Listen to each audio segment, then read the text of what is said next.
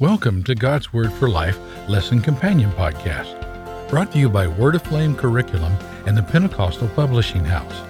This podcast encourages adult disciples to think deeply about God's Word, further develop their personal relationship with Jesus Christ, and make a greater commitment to the purpose and plan of God for their lives.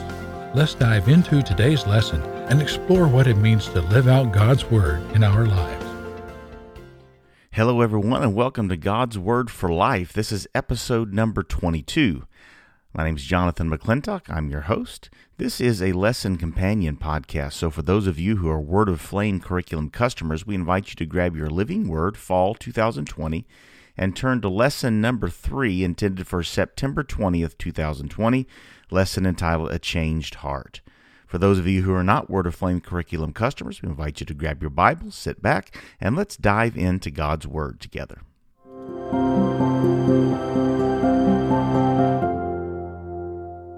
Well, before we look into God's Word and see how we can apply it to our lives this week, I wanted to share with you just something briefly.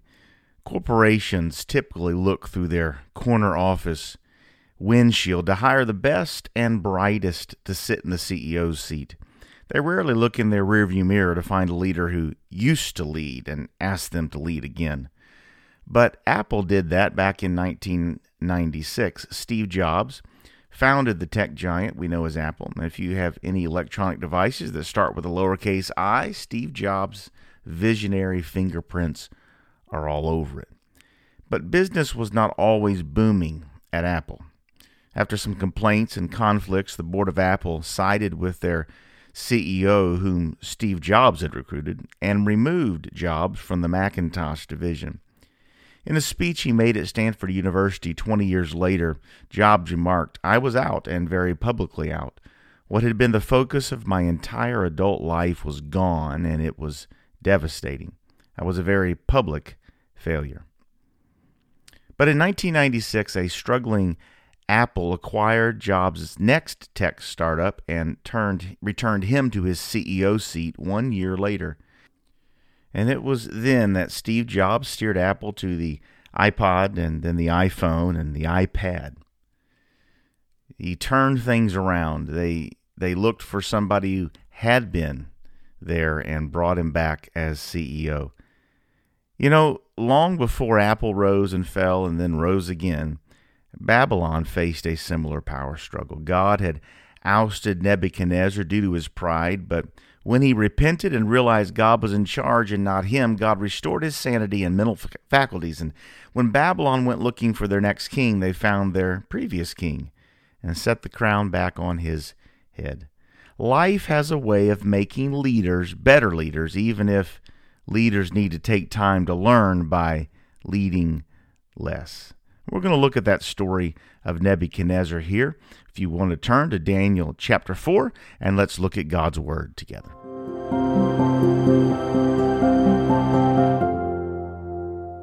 All right, let's look at Daniel chapter 4. We're going to read verses 28 through 37. Daniel chapter 4, beginning at verse number 28. All this came upon the king Nebuchadnezzar. At the end of 12 months he walked in the palace of the kingdom of Babylon, and the king spake and said, "Is not this great Babylon that I have built for the house of the kingdom by the might of my power and for the honor of my majesty?" While the word was in the king's mouth, there fell a voice from heaven, saying, "O King Nebuchadnezzar, to thee it is spoken, the kingdom is departed from thee. And they shall drive thee from men, and thy dwelling shall be with the beasts of the field. They shall make thee to eat grass as oxen, and 7 times shall pass over thee, until thou know that the Most High ruleth in the kingdom of men, and giveth it to whomsoever he will." The same hour was the thing fulfilled upon Nebuchadnezzar, and he was driven from men, and did eat grass as oxen, and his body was wet with the dew of heaven, till his hairs were grown like the eagle's feathers, and his nails like birds' claws. And at the end of the days I, Nebuchadnezzar, lifted up mine eyes into heaven, and mine understanding returned unto me. And I blessed the Most High, and I praised and honored him that liveth forever, whose dominion is an everlasting dominion, and his kingdom is from generation to generation, and all the inhabitants of the earth are reputed as nothing. And he doeth according to his will in the army of heaven and among the inhabitants of the earth. And none can stay his hand or say unto him, What doest thou? At the same time my reason returned unto me, and for the glory of my kingdom mine honor and brightness returned unto me, and my counselors and my lords sought unto me, and I was established in my kingdom, and excellent majesty was added unto me. Now I, Nebuchadnezzar, praise and extol and honor the King of heaven, all whose works are truth, and his ways judgment, and those that walk in pride he is able to abase. Our focus thought today is we must seek to avoid pride because God honors humility. This lesson entitled A Changed Heart, the focus verse was that last verse I just read, Daniel 4, verse 37. Now I, Nebuchadnezzar, praise and extol and honor the King of heaven, all whose works are truth and his ways judgment, and those who walk in pride he is able to abase. We see at the beginning of this passage, in the first three verses there, verses 28 through 39, we see this king who has seen dreams come to pass and seen excellent things happen, and he begins to look inward and basically says, I walked through the kingdom of Babylon, and I looked around, and I just thought, I have built this place. This kingdom has been built, and I've done it. It shows the might of my power, and it's all for the honor of my majesty. And there was this pride that rose up in King Nebuchadnezzar, and he began to praise himself. He began to honor and extol himself and all that he had accomplished and all that he had done.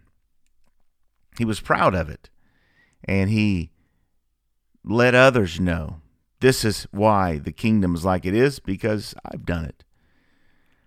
Thought at these verses, and I began to think, and this is the question I kind of came to mind as I read through these verses today. Why does our culture value the self-made individual?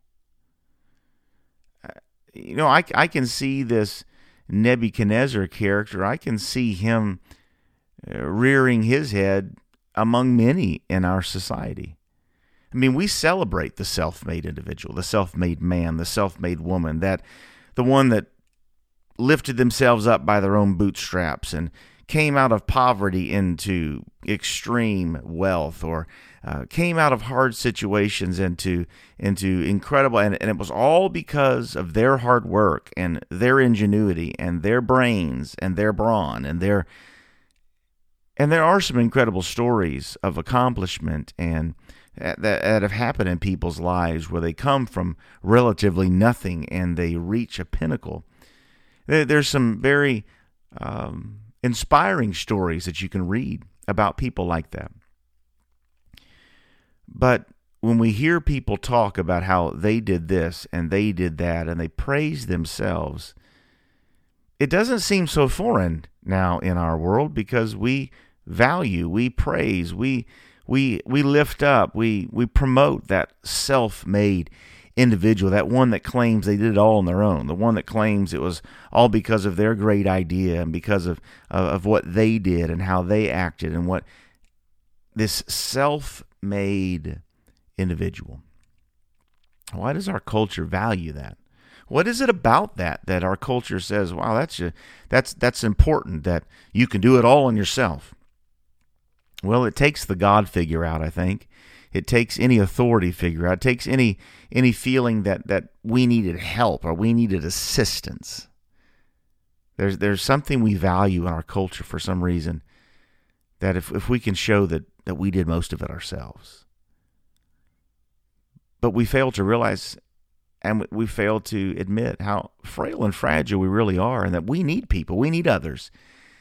And of course, as believers, as Christians, we recognize that every good and perfect gift comes from above, from the Father of lights, in whom is no shadow of turning at all.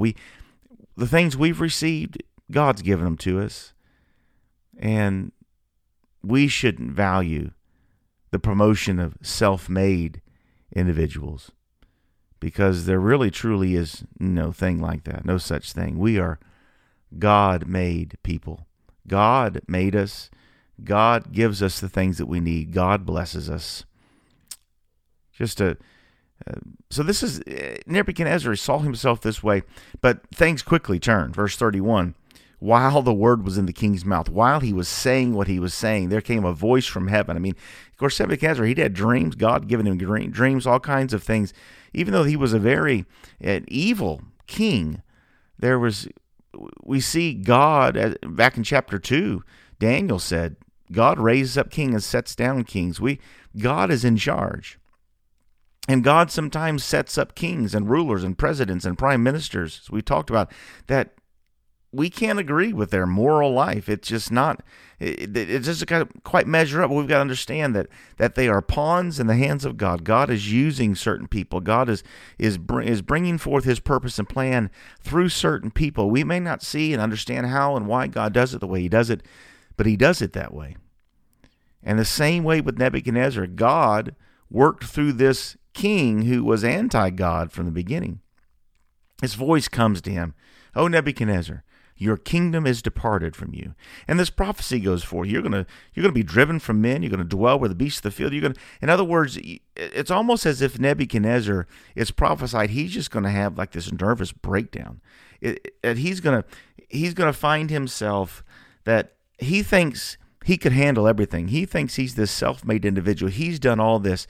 And yet God's going to show him that really, truly, Nebuchadnezzar isn't as strong as he thinks he is. And so it's almost as if this prophecy that he's going to be just kind of humbled and almost have this nervous breakdown, this episode where he's just going to kind of lose it all, realizing he's not as powerful as he thinks he is.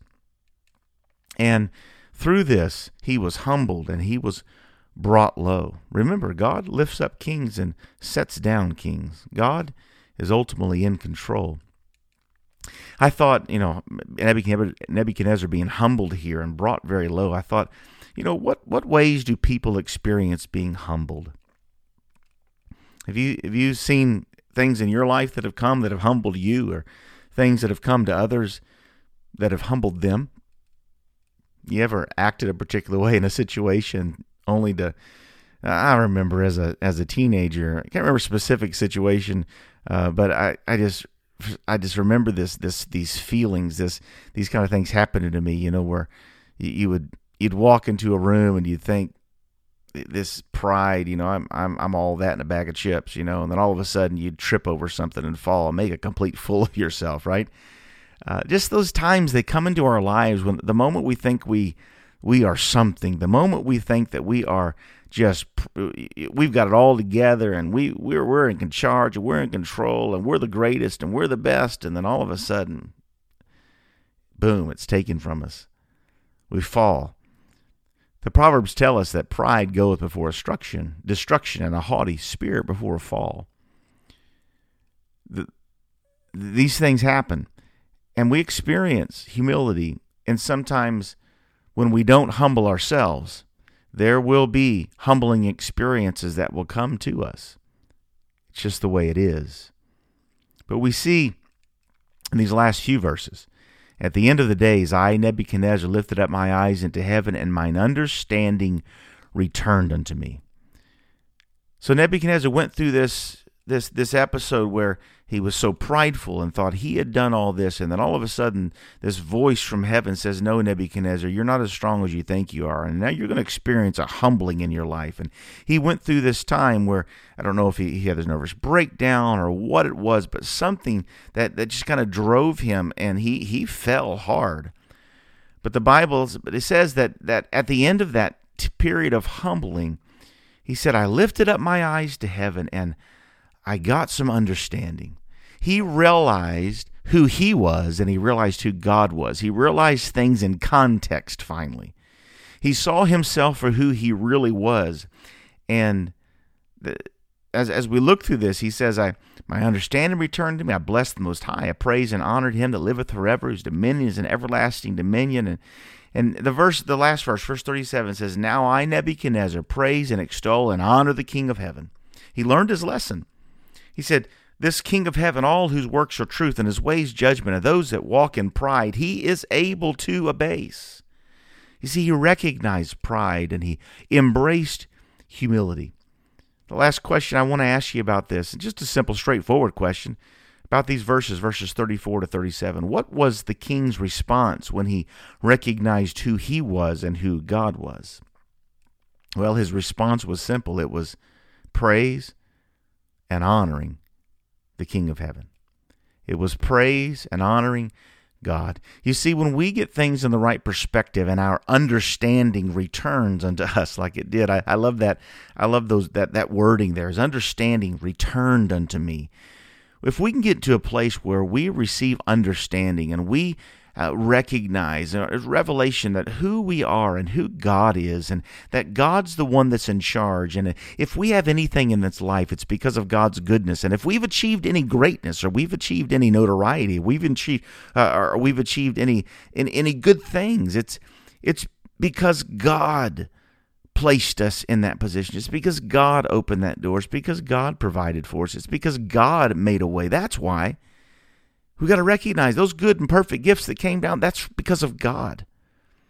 If I have money in my bank account, it's not because I'm smart, and it's not because I've got all this and that I've made that happen for myself. No, God's ultimately in charge, and I have that because God gave me these gifts, and because God gave me these abilities, and because God opened the door to allow me to make that. I don't have these things in my life because I did it all on my own. I have these things, these blessings in my life because God was good to me.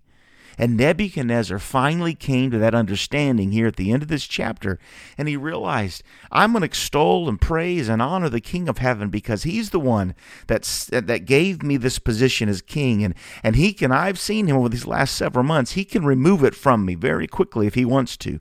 God is in charge, and so I will extol and honor and praise the King of heaven whose works are truth. And those who walk in pride, he is able to abase. I think this is such an incredible lesson we must learn. We must seek to avoid pride, as our focus thought says. We must seek to avoid pride because God honors humility. God restored Nebuchadnezzar because he rejected pride and embraced humility. So the two things I'm going to challenge us to do this week, our calls to action.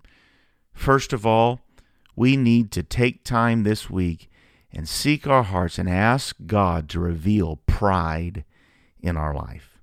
If there is pride in our lives, we are on the path to destruction in that area of our life. If there is pride in certain places in our lives, we are on the way to being humbled. It's just the laws that have been set forth. It's just the way it is. We must ask God, Lord, reveal pride in me. Show me where I'm wrong. Show me the areas that I need help. Show me those places that I need to change. So that's the first thing I'm going to ask that we do this week. Ask God to reveal pride to us. And then secondly, determine how you can embrace humility this week. How can we humble ourselves? How can we find humility in everything that we do this week? How can we embrace humility and walk and live in humility so that our lives point to Jesus Christ and honor Him and not point to us and not shine the light on us? We need to walk in humility before Jesus Christ. Dear Lord Jesus, we are so grateful for the good and perfect gifts you've given to us.